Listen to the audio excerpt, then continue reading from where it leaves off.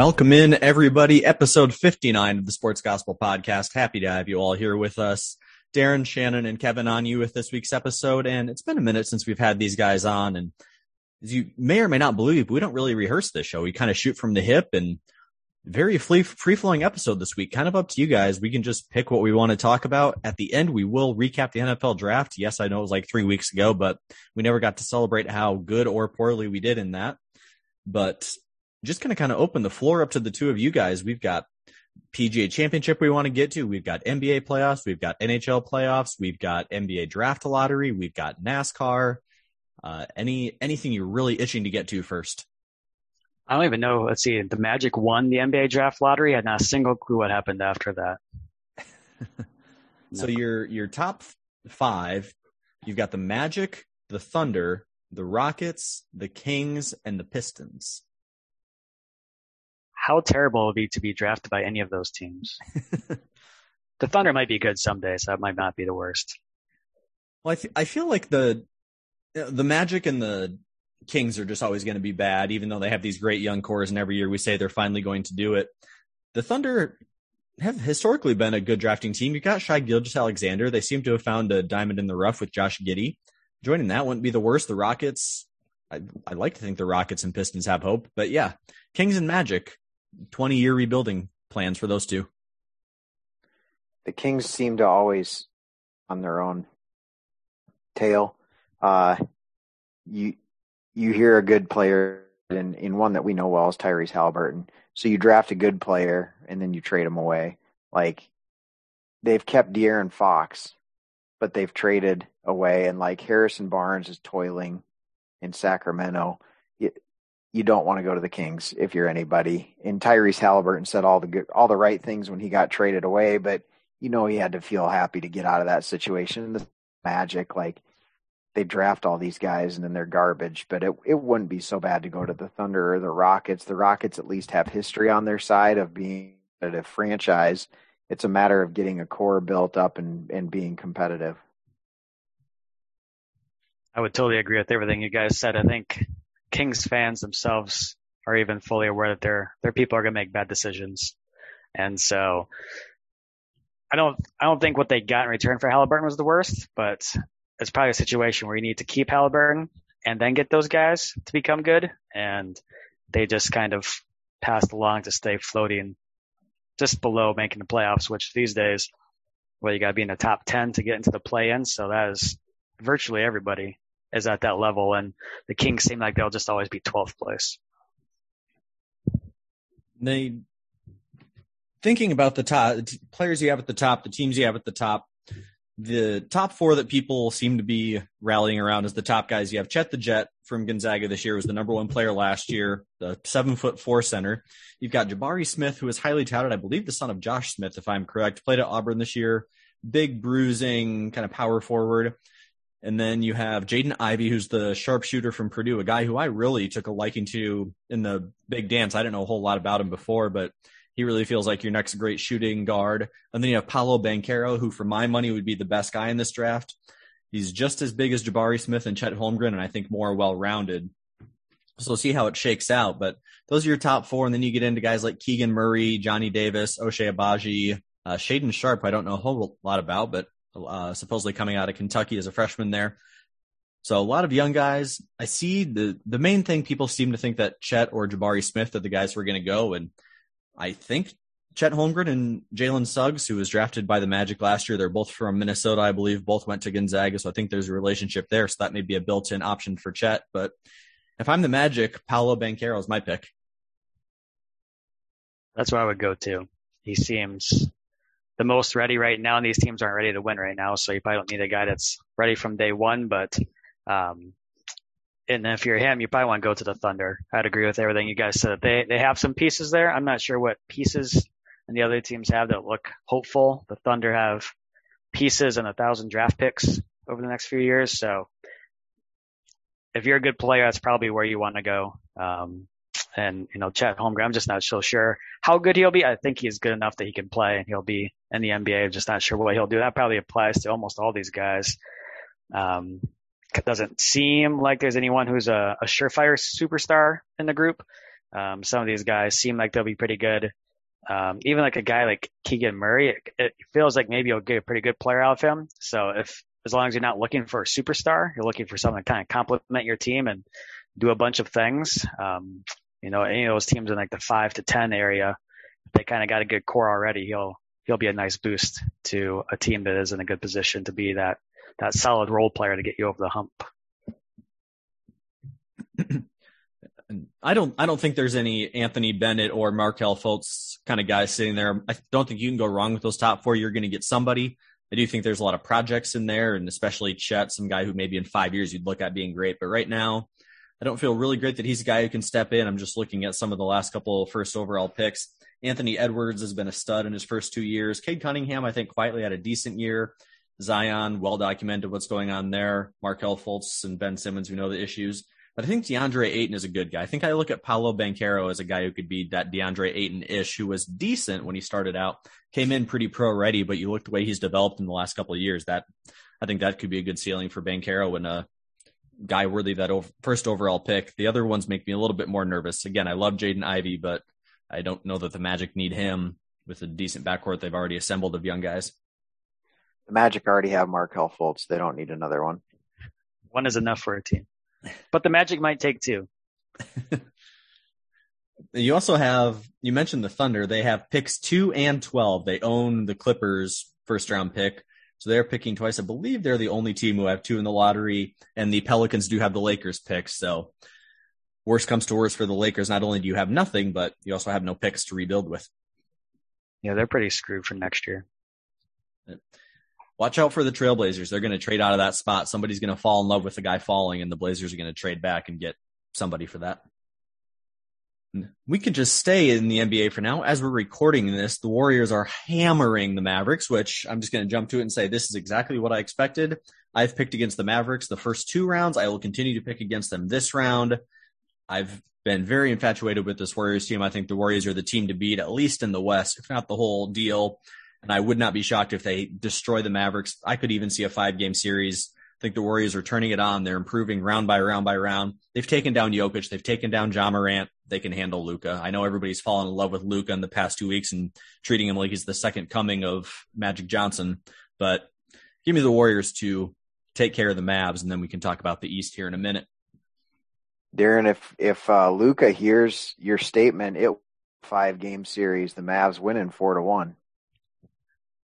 I'm on Team Devin Booker in this feud. You should not be. That's a bad position to take. I'll go down with that ship. So I'm looking at the box score right now. Yeah. And so I was a go with the take that the Warriors just have more weapons. And so they're going to win because the Mavericks just are not going to get enough out of their role players, which was kind of a big part. Finney Smith was hitting a lot of threes, I believe, in the first round, and Dinwiddie too.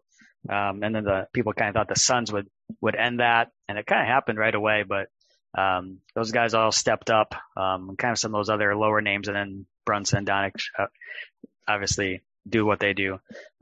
Looking at today, Dinwiddie actually has 17 points, so he's handling it too. But Finney Smith has 3 points. But the Warriors just have so many people, and you have a guy like Jordan Poole, and most teams, he'd be a focus just to not let him get his clean looks because, he's a scorer. And when he is like the third option that you have to focus on for getting his threes and all that stuff, it just makes it really tough to slow them down. And as long as the Warriors don't play terribly, it seems like they should easily be able to take care of the Mavericks. I was kind of getting to the point where they probably beat the Suns too. I know I picked the Suns to win the whole thing.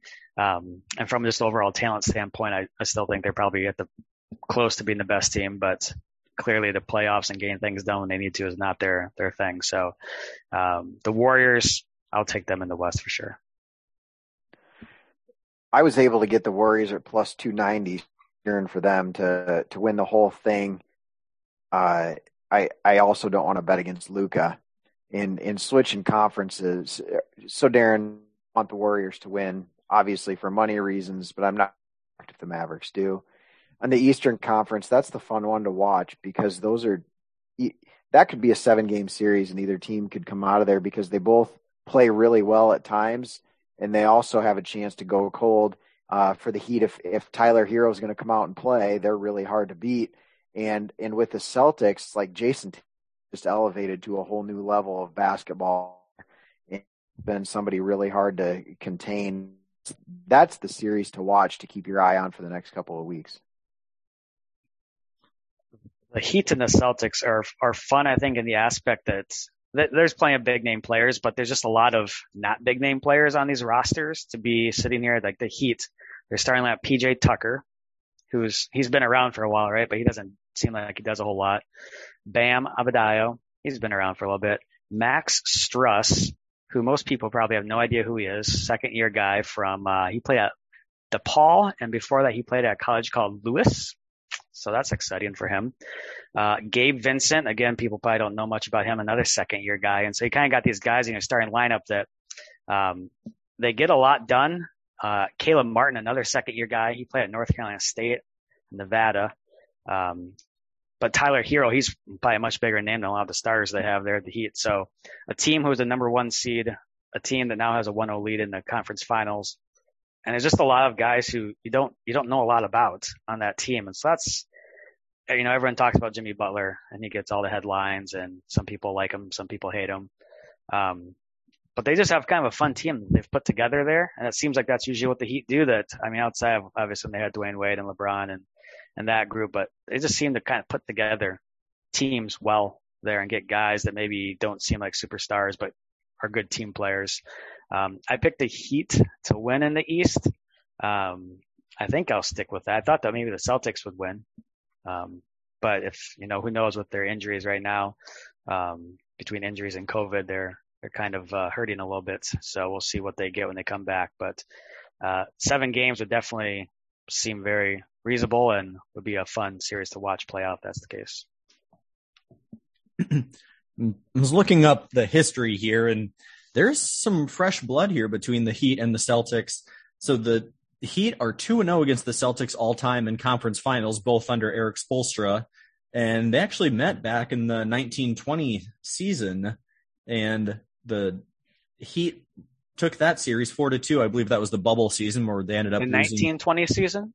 Yeah. That was a long time ago. 1920? Yes. That was many years. Celtics have been around that long. There's probably a bubble then too, I guess. Wasn't there there's a pandemic flu in the 20s? Yeah, there's a Spanish flu. It was the bubble of the 20s.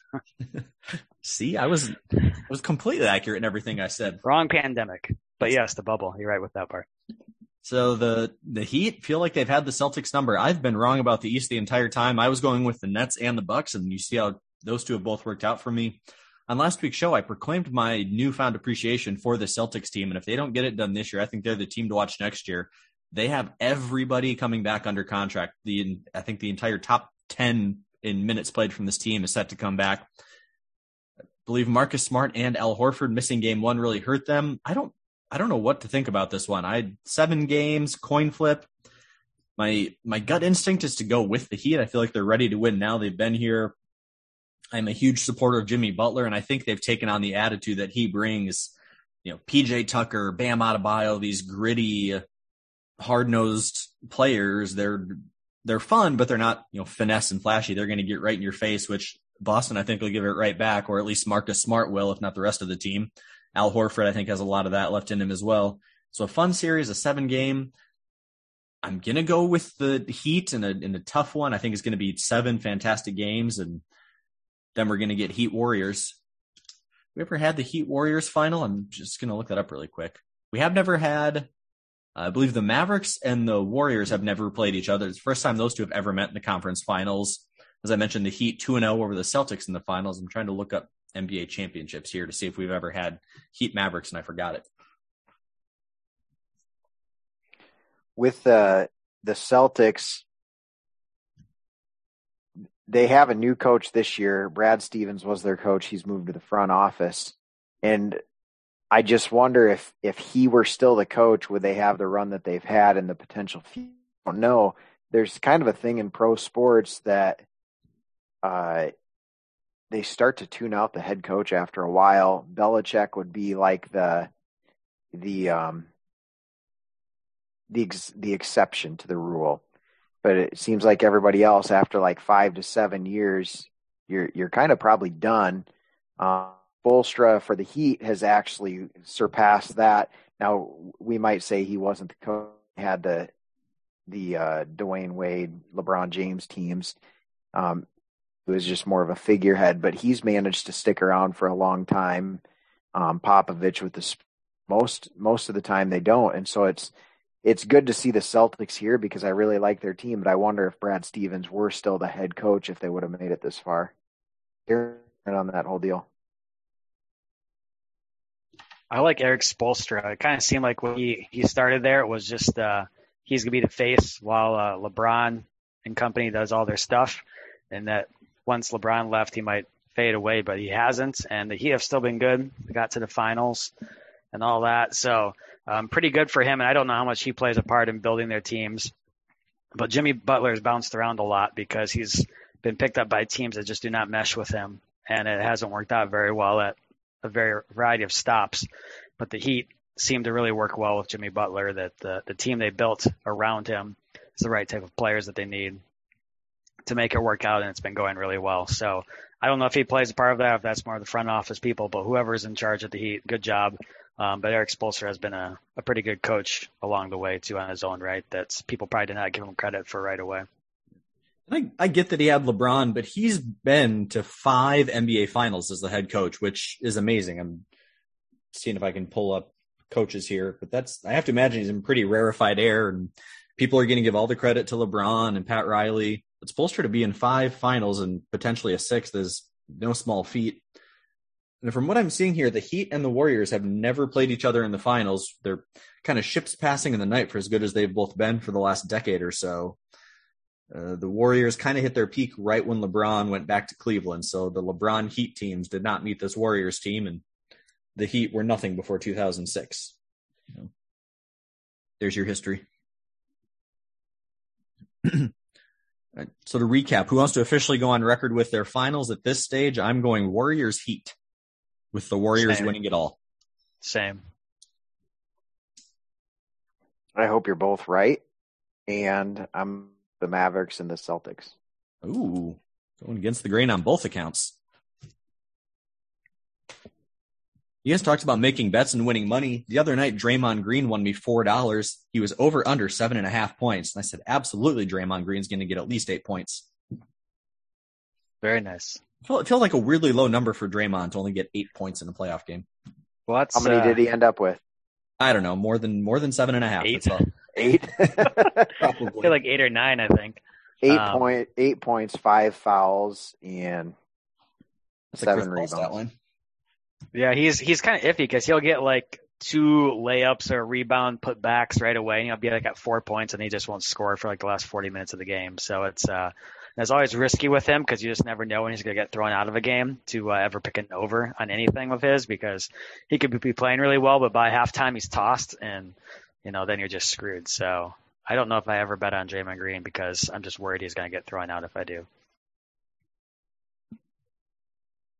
We will keep you posted on that here in the next couple of weeks. I plan to have Andrew on again next week, our true basketball nerd. He's watched every minute of this playoff, so we'll see what his take is. But for now, we're going to switch over to golf. You want some betting advice? Kevin is your go-to golf expert. What do we need to know about the PGA Championships? What is it? Where is it? And who's going to win? The PGA Championship is a major that is, where are we at now? The second major of the year. They used to be at the end of the major cycle, and then they started switching stuff around when the Olympics became a thing with golf and blah, blah, blah. And here we are. So now we get to play a little early in the year at Southern Hills in glorious Tulsa, Oklahoma, everyone's favorite vacation spot. Southern Hills is a fairly well-known golf course in the world. There hasn't been a big major there for a little while. I believe it was Tiger won it against, I forget the guy's name, but somewhat well-known guy who plays on a senior tour now. But one of his majors that he won there back in 2007, 2008, something like that. According to Wikipedia, he beat a guy named Woody Austin that nobody's ever. Oh yeah, Woody Austin. Yeah, good old Woody Austin. He's a good guy out there in the senior tour. Check it out, and your local senior tour. Anyway, so it's a pretty well-known golf course. Like many golf courses, it has kind of gone under a little renovation, restoration, whatever you want to call it, since there's been big tournaments there. And as any renovation takes place these days at big courses, the theme is always to turn it back to the course that it used to be when it was built. And so that's kind of what has happened there. The designer of the course, Perry Maxwell, of course, we all know Perry Maxwell very well because he has designed one Vinker Memorial Golf Course, which you guys have definitely played in your lives, which is the golf course right next to Iowa State University. So we're all very familiar with Perry Maxwell and his work. But Perry Maxwell is big in the Oklahoma/Texas area for making golf courses, and that's kind of where he did all of his work. He made Southern Hills. He's also touched Augusta a little bit and a number of other very large golf courses that have hosted lots of majors. So his work has kind of sprinkled out a little bit that these guys are a little bit familiar with.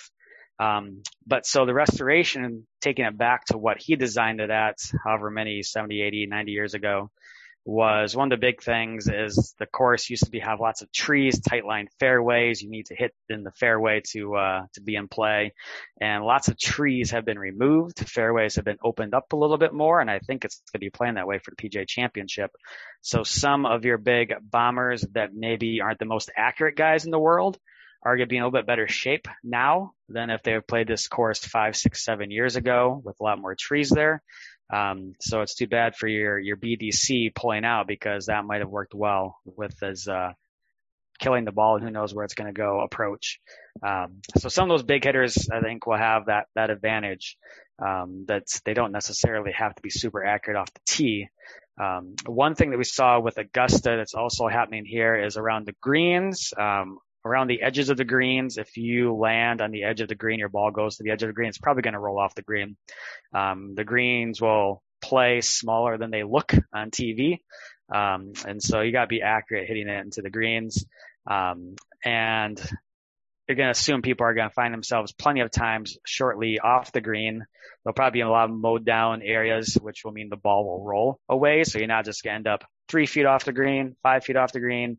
Your ball's going to roll 15, 20 yards away, which leaves you at a point where you need to be creative and good with your short game. So when you're kind of looking for guys to pick, you want guys that are going to be big drivers, but probably pretty accurate with their iron shots, but maybe a little bit more importantly, if they miss the green, guys who are really good in making hard shots around the green, creativity, all that stuff around the green. Again, this guy is big in Oklahoma and Texas. That doesn't mean a ton, but there's some guys that are very popular picks that are from the state of Texas that have probably played on a number of his courses. It seems like teams in the Big 12 usually end up at Southern Hills from time to time playing in tournaments and conference championships and stuff like that. So two of the most popular people, one Jordan Spieth, who was not very good at the Masters, but has finished first and second in his last 2 tournaments, is of course from Texas, played at Texas, probably played at Southern Hills at some point in college, has played on a lot of similar courses, maybe played on some other courses that had that same feel to it.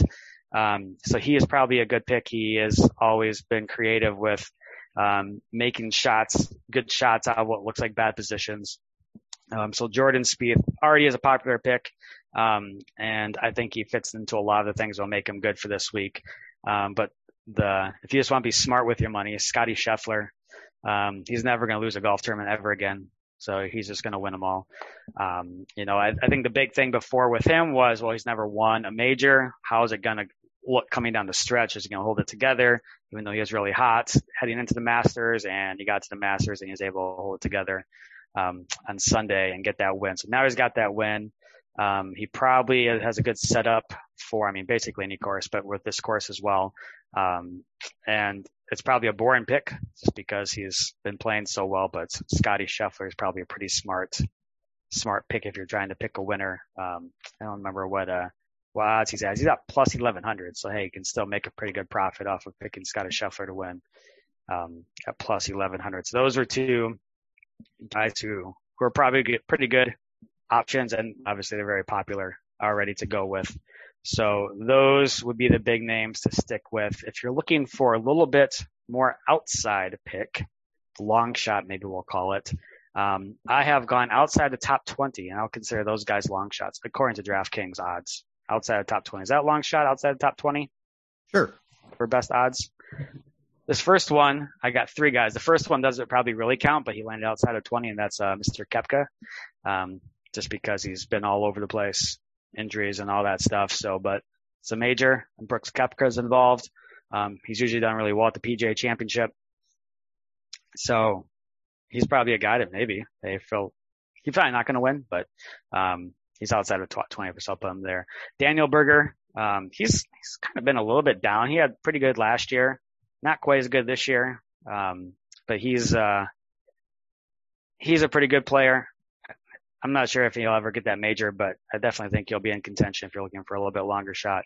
And then Mr. Corey Connors, I did not pick him in the Masters.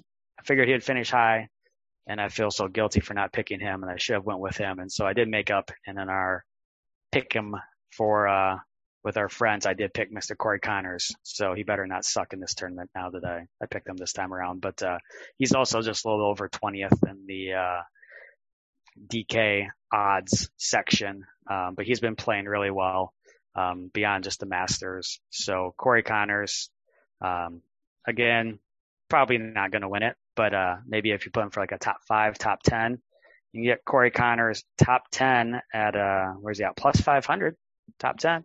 It's not bad. So there you go. Darren, can I interrupt with a couple of things here? Go crazy. So, the stock market where it is, I'm going to keep plugging away here, Kevin, with trying to rebound. Zalatoris, Tiger Woods. Who's gonna win first round between the two of them? I'd probably take Zalatoris. Okay, Spieth and McIlroy first round. I'd take Spieth. McIlroy will shoot an 87 in the first round, then he'll shoot 62 the next 3 rounds and finish in second place. Okay, good to know for futures betting after round 1 then. Yeah, he always sucks in round 1, it seems like. And then Hideki Matsuyama or Xander Schauffele first round? I'd probably take Xander, but okay, because ask is DraftKings wants to give you a parlay on those 3 things happening. They want Zalatoris and Matsuyama, so I may take the Matsuyama one out of that. Still get it at plus 203. Yeah, I feel much better probably about the other 2 than Xander and Matsuyama. The leader after round 1 of these people, they are saying it will be one of these people for plus 1,300. Isn't Spieth, Fleetwood, Neiman, or Young? Any of those? I'd probably say no. That's those leaders after the first round is a horrible pick. The sucker's bet, huh? Yeah, it's a sucker's bet. It's kind of put 50 cents on it. You might be, hey, who knows? And if you win, then you just feel good about it more than the $7 or whatever you win. But you're probably not going to win those things. And then the last, just for anyone that DraftKings giving us money, they give an 8% boost every day starting tomorrow, Thursday, for the tournament. I will say the head-to-head matches are much more enjoyable for me, and that's usually what I ended up betting on, or the make-miss cut, versus like actually picking a winner, picking top 5, top 10. Sometimes I might do like a top 20 for somebody that's a little bit lower odds, like a Corey Connors, top 20 at the Masters, that get a little bit better odds, because picking someone like Rory in the top 20 is going to not pay you anything. But the head-to-head matchups, that's usually the way to go if you're golf betting. I feel like Kevin needs to write a dissertation on Southern Hills Golf Course for a master's degree. I might. Good old Perry Maxwell. Yeah, we all like Perry. He's the father of golf in Oklahoma, or something like that. What goes into? Is there any rhyme or reason to the PGA Championship course, or just ones they like? We know the old-timey British ones for the Open. Masters always at Augusta. I feel like U.S. Open is the one where they pick the hardest possible course ever. I don't know what the criteria is for PGA Championship other than just an elite course they like. I don't think they really have much of a criteria. The thing that's a little bit more fun about the PGA Championship is that they seem to pick a little bit more variety of courses than the US Open gives you. The US Open has added a few more courses in there outside of all the big normal ones, but it just seems like the PGA Championship, you get a little bit more of these, a place like Southern Hills that has hosted majors before, but it's just been a little while. There was one down in St. Louis, what was it, Bellerive or something like that. Not too long after I know the place. I went down there for a practice round, but places like that you're probably never going to see another major outside of the PGA Championship. So that was a little bit fun with them that they do pick up a few more of these. Of course, every now and then they will end up at a place like what the hell is the place I'm thinking of? Like Medina. I don't know if the U.S. Open ever goes to Medina, Winged Foot, things like that. Oakmont, Pebble Beach, they'll go to those places from time to time too. But you get just the more variety, which is nice. Quail Howell, you probably don't get too many majors there. There's a Wells Fargo Open or whatever they call the annual tournament there. That's a regular stop on the PGA Tour. Whistling Straits, Valhalla, places like that I don't think a U.S. Open's ever going there, but the PGA Championship, it seems to work well. Well, I'm not going to be bold enough to put as much money down as you guys are, and I'm very much tempted by Koepka. I know he hasn't quite been right, but he shows up at Masters. He's a 2-time champion at the PGA Championship. I'm going to go with him, and then for really no reason at all, I'm going to go with Dustin Johnson, who I don't think I've ever actually picked in a golf tournament. But for whatever reason, I'm going Dustin Johnson with zero rhyme or reason. I'm tempted to take Rory McIlroy after 3 rounds of 62 to be a really good score. I'm not sure to climb out of that hole from the 87. I also don't know that betting against Scotty Scheffler is a good idea. But however, that's an easy pick. Somebody who's there knocking on, or I'll take Cameron Smith to win the tournament.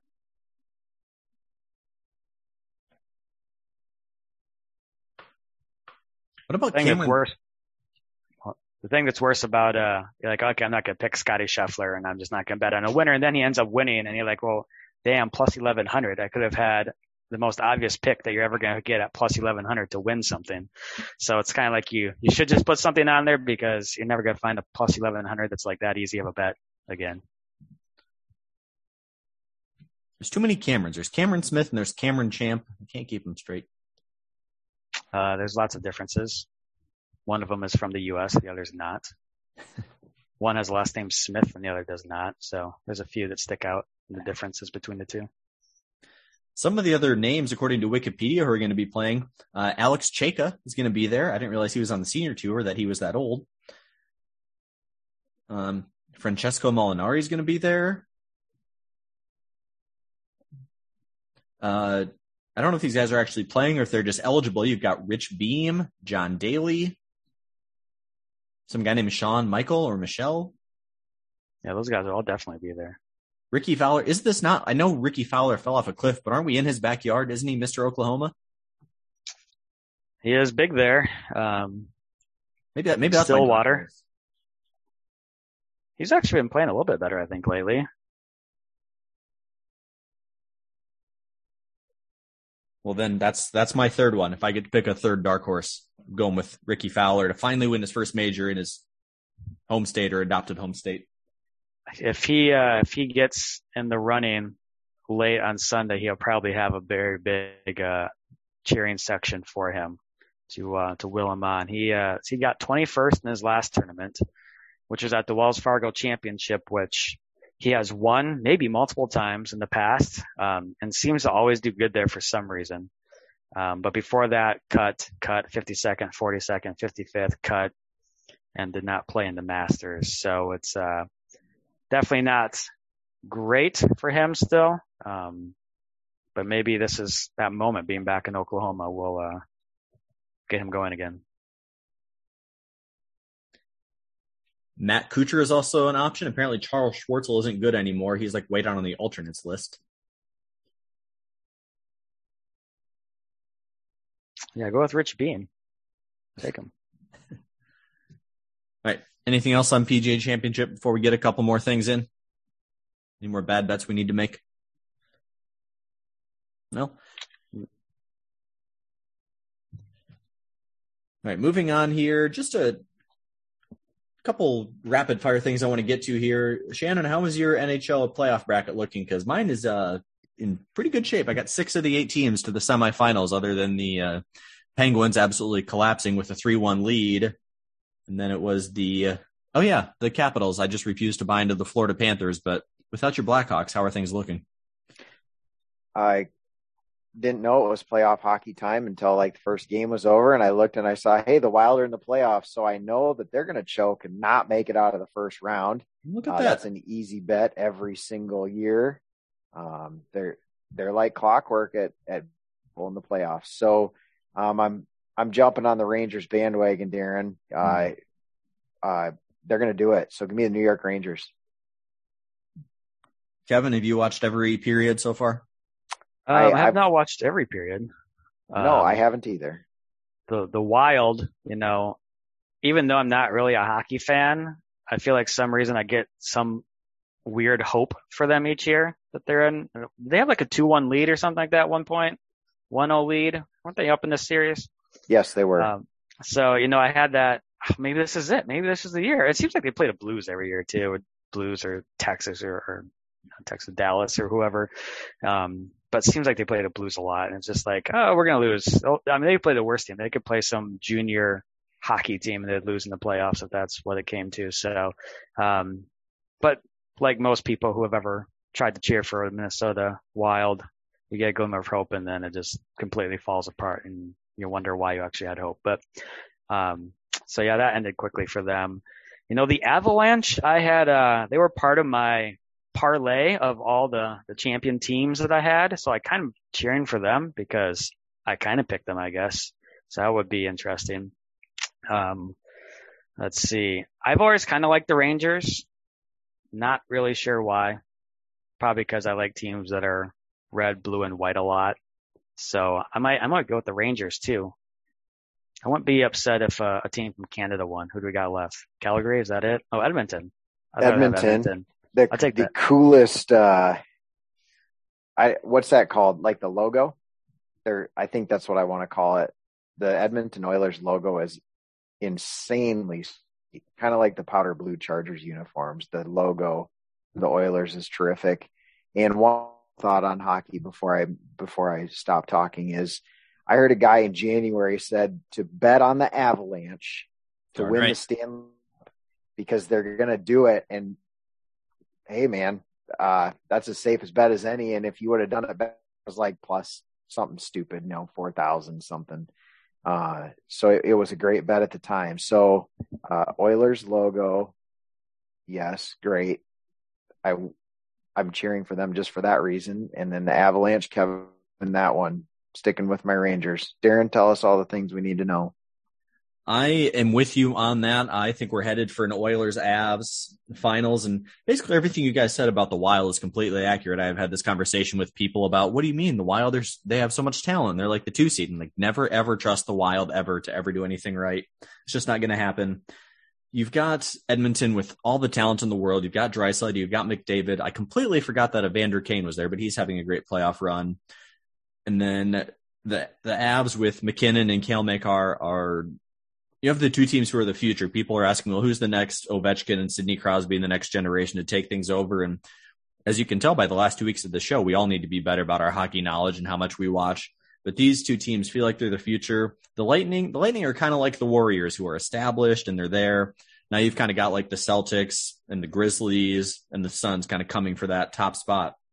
So I think that's where we're at. I think the winner of the Avs Oilers will be the one to take it all. I'm picking the Avs, and they've been my pick all season.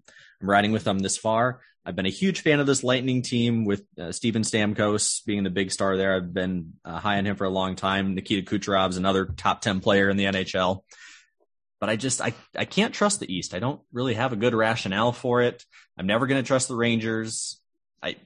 The Panthers and the Hurricanes both scare me. I don't know that there's enough there for either one of them. I think people appreciate when you point out that there's just as many teams left from Florida as there is from all of Canada. You've got the Lightning and the Panthers, and then you've got the Flames and Oilers. So Canadians love to hear that. So I think the West is far and away the better conference. Yes, people love the Panthers. I'm a big Lightning fan, but watch out, Oilers, Avs. I think if those two make it like I think they will, that's where your champion's going to come out of that matchup.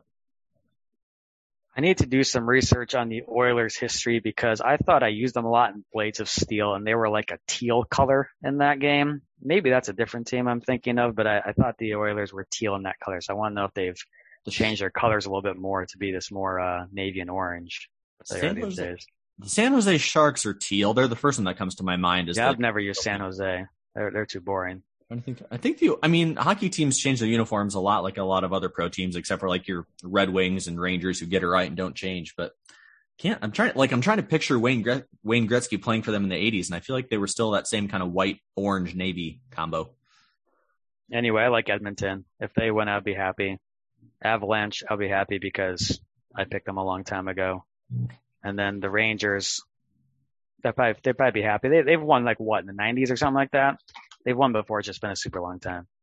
Yeah. Well, and it seems like Panthers and Hurricanes shouldn't be good at hockey, so I'm not going to cheer for them. Correct.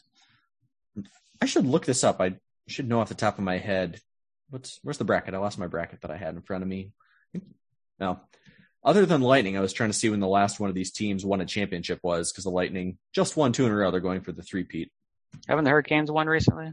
Hurricanes won in 2006, I want to say. Panthers haven't. Rangers haven't. That was just like yesterday, Kevin. That was yesterday, yeah. That was recent. We'll call it recent. I think the Avs had one in the late 90s. Then the Oilers and Flames has been a long time. I think we figured out last week there hasn't been a Canadian winner since 1993. But you had the Blues in 2019 with their little Cinderella run. So the Blues and Lightning have been your most consistent of the teams left. And then, probably the Hurricanes in 2006, because basically hockey in the 2010s was the Kings, the Blackhawks, and the Penguins, and a little bit of the Bruins, and all of them are gone. So just like to point out here, the Blackhawks would have champs in 2010, 2013, and 2015. We want some history of the recent era. And they mortgaged the entire franchise to be able to pay Jonathan Toews and Patrick Kane. So they're going to be, this year they were 28-42. They're going to be about that bad for or 28, 42, and 12. Sorry, overtime losses. But yeah, they're going to take a title when you can get it. Yeah. So they kind of like the Royals, 15. It's a theme happening. Anyway. But yeah, so now Chicago's going to be garbage for the next decade. It's kind of like what the Red Wings did and how they've been trying to rebuild and have been awful. So I want to bring up the Red Wings. I hope they get good again someday. One time, a long time ago, many moons ago, they were good. And I was going through Detroit during the playoffs. I don't know if they were in the finals. This was probably like 2000, maybe. And I'd probably never been to Detroit before, but Red Wings stuff was just everywhere. And we weren't like staying in Detroit or anything, just passing through, but all the shops, windows and everything, just Red Wings stuff everywhere. They deserve to have a good hockey team in Detroit. So someday, maybe they'll be good again. I think they might be the one American city where hockey is the most popular sport. I'm trying to do a quick look here. No, I was going to say Nashville, but as much as they love the Predators, I'm guessing they're not outdrawing the Titans. Yeah, the Red Wings, Detroit. I mean, based on your other options, I think Detroit is probably a Red Wings first city. At least you get to win once in a while. The Pistons have some championships. Pistons may have the most recent championship in that city. We'd have to do some research, but hockey is better when the Red Wings are good. They are probably the marquee franchise, maybe them and the Penguins. But now that they're in the East, which I would argue is a little bit easier, they should be able to get back up in there. Again, they've been rebuilding for about 7 years now. So hopefully they get up there and we'll have it every year. Finally getting to talk some NHL like I've been wanting all season. Happy to have it on our docket. Mark Messier was a elite player for the Rangers back in the day when we were impressionable youth. Maybe that's why you like them. Maybe not. I think I liked the Knicks back in those days, and so they're just another New York team, and so I thought I should cheer for them since I didn't really have a team. Mark Messier was crushing it in like 1994. Wait, do you have a baseball team you enjoy? Like if you had to pick a baseball team? I like the Red Sox and the Twins. So I was trying to see if the red, white, and blue thing kind of makes sense, but I don't know if you had an all New York bent because you got the Buffalo Bills for football. Bills, yeah, I liked the Knicks when I was a kid. I don't really care much about them anymore. I don't really have a NBA team per se. I cheer for Minnesota, but I mostly just watch, which is kind of nice when you don't get crushed because teams lose. That's fun. It's a good approach. So before we recap how we did on the draft from several weeks ago, Shannon, do you have enough insight in the current NASCAR landscape to tell us what's happening there and what's coming up? A little bit. I haven't fully invested in. I have paid enough attention to know that there are some up and comers that are making waves. Ross Chastain is one who has been a winner so far, and he may be a new name for you if you're not super familiar with NASCAR. He's kind of toiled in some trucks and some Xfinity Series stuff, but he has now won. He's locked himself into the playoffs. Austin Cindric, a rookie, won the Daytona 500. He's locked into the playoffs. And then if we flip the coin over, Brad Keselowski is struggling mightily. He has moved Roush Racing to kind of be a co-owner of the team, you might say. And his life after racing is owning a race car. So taking over the ownership part, but he has really struggled. So that's a name of a guy that's typically top 5, top 10 finishes in the points, way out of it. Harvick is struggling this year. It's taken a while for Kyle Busch to get but he's starting to come around. Kurt Busch won this past weekend. A big win for him because he is now on that Michael Jordan team. He's the second car with Bubba Wallace. And so for that team to get a win is a huge deal. They're kind of a byproduct of the Gibbs Racing. And so Gibbs and Hendrick are the two big teams. This 2311 owned by Michael Jordan and Denny Hamlin, but all of their stuff is Joe Gibbs Racing. So Joe Gibbs has those two cars, and Kurt Busch won this past weekend, and there was a picture of Jordan on the side of the car. It was pretty cool to see that. Typical Ryan Blaney doing well. All the Hendrick cars doing well. The Gibbs cars doing well. And then the season has kind of adjusted a little bit from the past. Since the pandemic, they raced on dirt at Bristol, which was kind of cool. I know the drivers hate it because it gets pretty slick, but it's fun to see those guys try to drive on dirt. Darren, your boy Ricky Stenhouse Jr. has not gotten in every race, and so there's something to celebrate for you there. It's shaping up to be a fun season. Once I have some more time here coming up in a couple, start to pay a little bit more of attention to it and really dive into it so I can have a good middle of the summer detailed breakdown of like, hey, here are the 5 guys to watch as we hit the playoff. We're kind of I would call it a little bit of a break in the schedule because we've got the All-Star race coming up this weekend, which it bothers me that that's in Texas now and not at Charlotte. It feels like it should always be at Charlotte. And then you've got the big one, the 600-mile Coke 600 on Memorial Day weekend in Charlotte. And then a bit of a race in Madison, Illinois, which I'm guessing is Chicagoland. And then you've got the Toyota Road Race. So I feel like kind of June, late May, June is kind of a transition period. And then we're going to pick it up a pace. You got Nashville, Atlanta, Pocono. Which, don't you hate Pocono? Haven't we talked about that before? Yes, I hate Pocono. I'm a Pocono fan, and then you get the Brickyard at the end of July. So we're picking up here. We've gone through a lot of the good tracks, Talladega, my favorite. But yeah, it's a very wide open. You're maybe finally seeing Ryan Blaney, William Byron, Ross Chastain, one of them get over the hump. You've still got Chase Elliott, Kyle Busch, Joey Logano, Kyle Larson hanging around the top 10. And yeah, all this hype around Bubba Wallace, and he's 22nd in points, needs to get things turned around there. If the whole team's getting better, they appear to be about the Gibbs cars and their offshoots are about the only Toyota cars. So they need to get things going there. Ricky Stenhouse, Ty Dillon, Cole Custer. Just wondering if any of these guys are ever going to become what they're expected to be.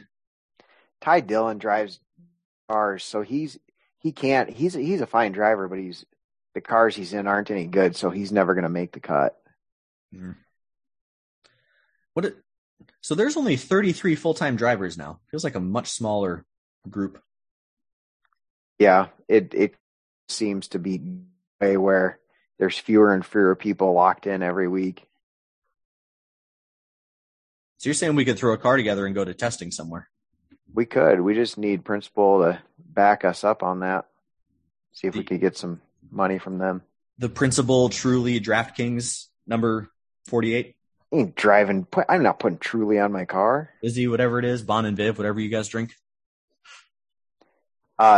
Yes. And side note, Calgary and Edmonton, after 2 periods, have scored 11 goals. It's 6-5. Playoff hockey at its best here. Hope you took the over. All So right. I'm doing research on this hockey stuff, and in the game, I'm pretty sure it's saying Edmonton has like green jerseys, which it looks like, and that's what I was thinking of, not teal, green. They're sweaters. They're sweaters. The sweaters are green, which based off everything I can see, they've never actually been green in real life. So I'm not sure exactly how that worked out for the game. I have not completed my research yet to understand that. So I'm always disappointed when I see them. I'm thinking green in my head, and then I see they're blue and orange, and I'm like, what is this? But apparently that's what they've actually always been. Well, isn't it kind of like NBA teams who just arbitrarily change their entire color scheme? Like the Atlanta Hawks every 3 years, I feel like, have brand new colors. The Cavaliers seem to do it a lot. I always like when the Wild, they change their colors to be that of the North Stars, and everyone gets all excited because it's the North Stars and back in the glory days, and everyone's mad they're the Wild now, so they just change their colors to be that color scheme. Oh. I completely forgot about this, Shannon. Your guy Duncan Keith is on the Oilers, so there's your rooting interest. Yeah, that's great. Go Oilers. All Edmonton's probably not that far of a drive from Des Moines, right? We can make that for a game? I think so. Next game, we could be there. Probably have to have a passport. Do you know where your passport is? I'm sure that if you just like get off on a side road, right? You can just cross over on some side road through the forest. Should be fine. True. Yeah. Much easier looking for stuff.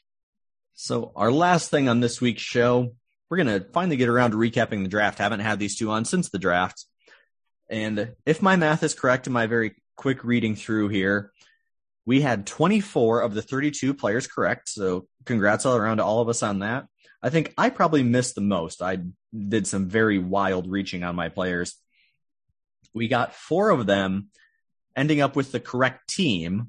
We got 2 of them in the exact right slot. And Kevin and I each had one. He had Ahmad Sauce Gardner at number 4 going to the Jets. And I had Charles Cross at number 9 going to the Seahawks.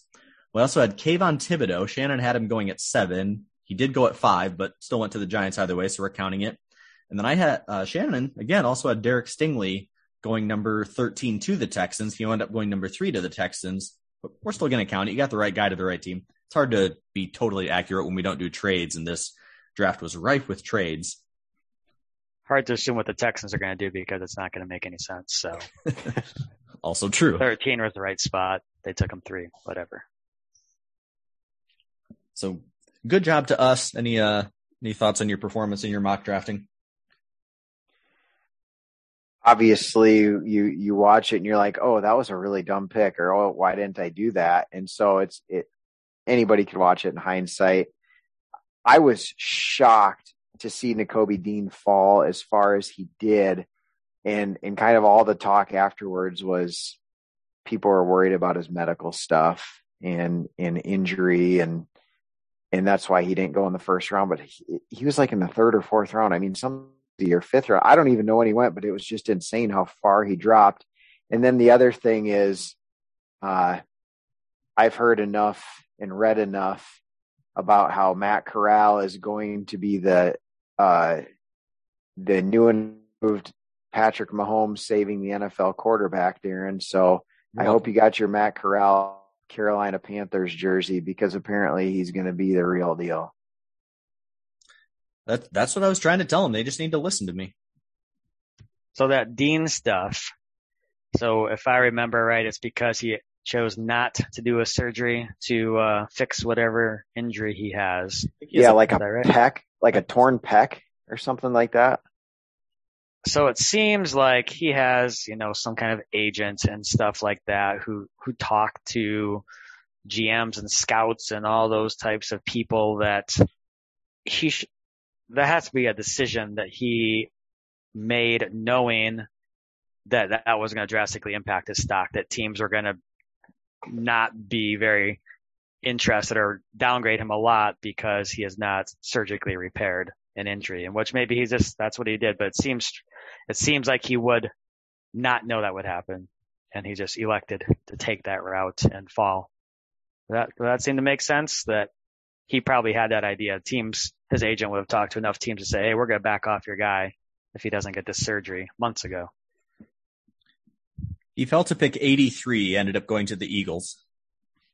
But yeah, you have to know that all that's there and, not to listen to the hype. And I do wonder how many people actually do their own individual thought process and how many people say, oh, well, one mock drafter said Nakobe Dean is a top 20 guy. And then everybody just parrots that. And how many people actually, because I tried to read a lot of mock drafts and listen to a lot of people talk, and I did not hear a single person say, watch Nakobe Dean fall. They all said he was going to be a first rounder. Is it him or Devin Lloyd? So you just have to wonder how all those people are wrong and all their intel, how none of them knew, his choice to not do surgery and already being undersized is going to cost him. It's very weird how wrong all of those people can be. It's not weird. Yeah. It's not weird when we're wrong. It's expected. All right. Anything else draft related? We're about at our hour here. We like to be consistent. Did we put 7 wide receivers in the first round? Because I think there were 7 that were drafted. We put 1, 2, 3, 4, 5, 6. We only had 6. And we went Garrett Wilson, Jameson Williams, Treylon Burks, Chris Olave, Drake London, Jahan Dotson. Who did we omit? It wasn't Sky Moore. It wasn't Christian Watt. And it wasn't your boy George Pickens. I think there was only 6 in the Maybe there was. Because it was 1, 2, 3, 4, 5. Yeah, I'm only seeing 6. I think we had them slightly in a different order. We had the right 6, though. Yeah, because the only thing is we had Drake London go a little bit low for whatever reason. We let him slide, but I think we almost had the rest of them pretty right on. See, we know what we're doing. Talk about Joe's draft, the websites and stuff, just making stuff up. Brock Purdy, after his sophomore year, I think it was. And it's like, like the week after the draft, and they're making the draft the next year. And so he wasn't going to be leaving or anything like that. But for the next year, people had him like top 10, top 20. And he's like the number 1 or 2 quarterback because they couldn't think of more than 1 or 2 other quarterbacks that had been playing for a couple of years in college that were going to be draft eligible that year. And so they just make stuff up and say, he plays. He's started for a couple of years. Let's put him. And so obviously not a top 10 pick. And I think anyone that actually knew what they were talking about that watched was going to say he's not going to be a top 10 NFL pick by any stretch of imagination. But people just start throwing anything out there. That is until the real people start making lists, and then they change it and edit it to fall in line with what all the big talking people have in place. But he could become the first Mr. Irrelevant to ever throw a pass in the NFL. Nah, I saw an article saying he has done absolutely nothing in rookie camp. So I'm going to go ahead and say that's probably not the case. But maybe it will. Maybe things will change around. I mean, what is the depth chart like for the 49ers? You want to have 3 quarterbacks on the roster. We think we know who 2 of them are. No clue who else they have. Nick Mullins still running around there, or CJ Beathard? Nope. Trey Lance starts. They're going to keep Garoppolo till about August 31st when somebody gets hurt in training camp. Then they can trade him to that team. And then that's where Brock Purdy gets himself a roster spot, is by getting Jimmy Garoppolo traded. Ooh, Nate Sudfeld is number 3 right now. And according to this list, Brock Purdy would be number 4. So he just has to beat out Nate Sudfeld. Yeah, and I think they actually probably paid Nate Sudfeld a stupid amount of money for what he's worth. I could be wrong on that, but for some reason, I want to say I saw he had a contract that was a little outrageous. So they only have 4 quarterbacks. So we need them they know they're going to trade Jimmy G close to the season, so he's not really on the team. And so you just need him to say they probably got to keep a third guy to have like in the practice squad or something like that, right? You don't want to just have 2 people in total. So maybe he'll just be kept around just as an insurance policy in the practice squad in case someone gets hurt. You come to the show for the golf talk. You stay for the 49ers quarterback depth chart analysis. Yes, the not the first string or even the second string. We're really talking about the third and fourth string spots there in the 49ers depth chart. That's the good stuff. You don't hear that on ESPN. We want nothing to do with that Garoppolo Lance talk. It's pretty boring. All right. Anything else before we call it a night? Excellent. I'm excited to see the PGA Championship Sunday afternoon and cheering for Casey Connors. Corey Connors, Casey. The pride of Canada. Corey Payton. Corey. See you around? There we go. So, yes, for him, Kevin. Corey Connors, make some big money. What I need to do is start writing down all the bets that we've made, like everything we've said bet money on tonight, and then actually follow through with that and see how much money a person would win or lose. Because we've given you NBA picks, we've given you NHL picks, we've given you PGA Championship picks.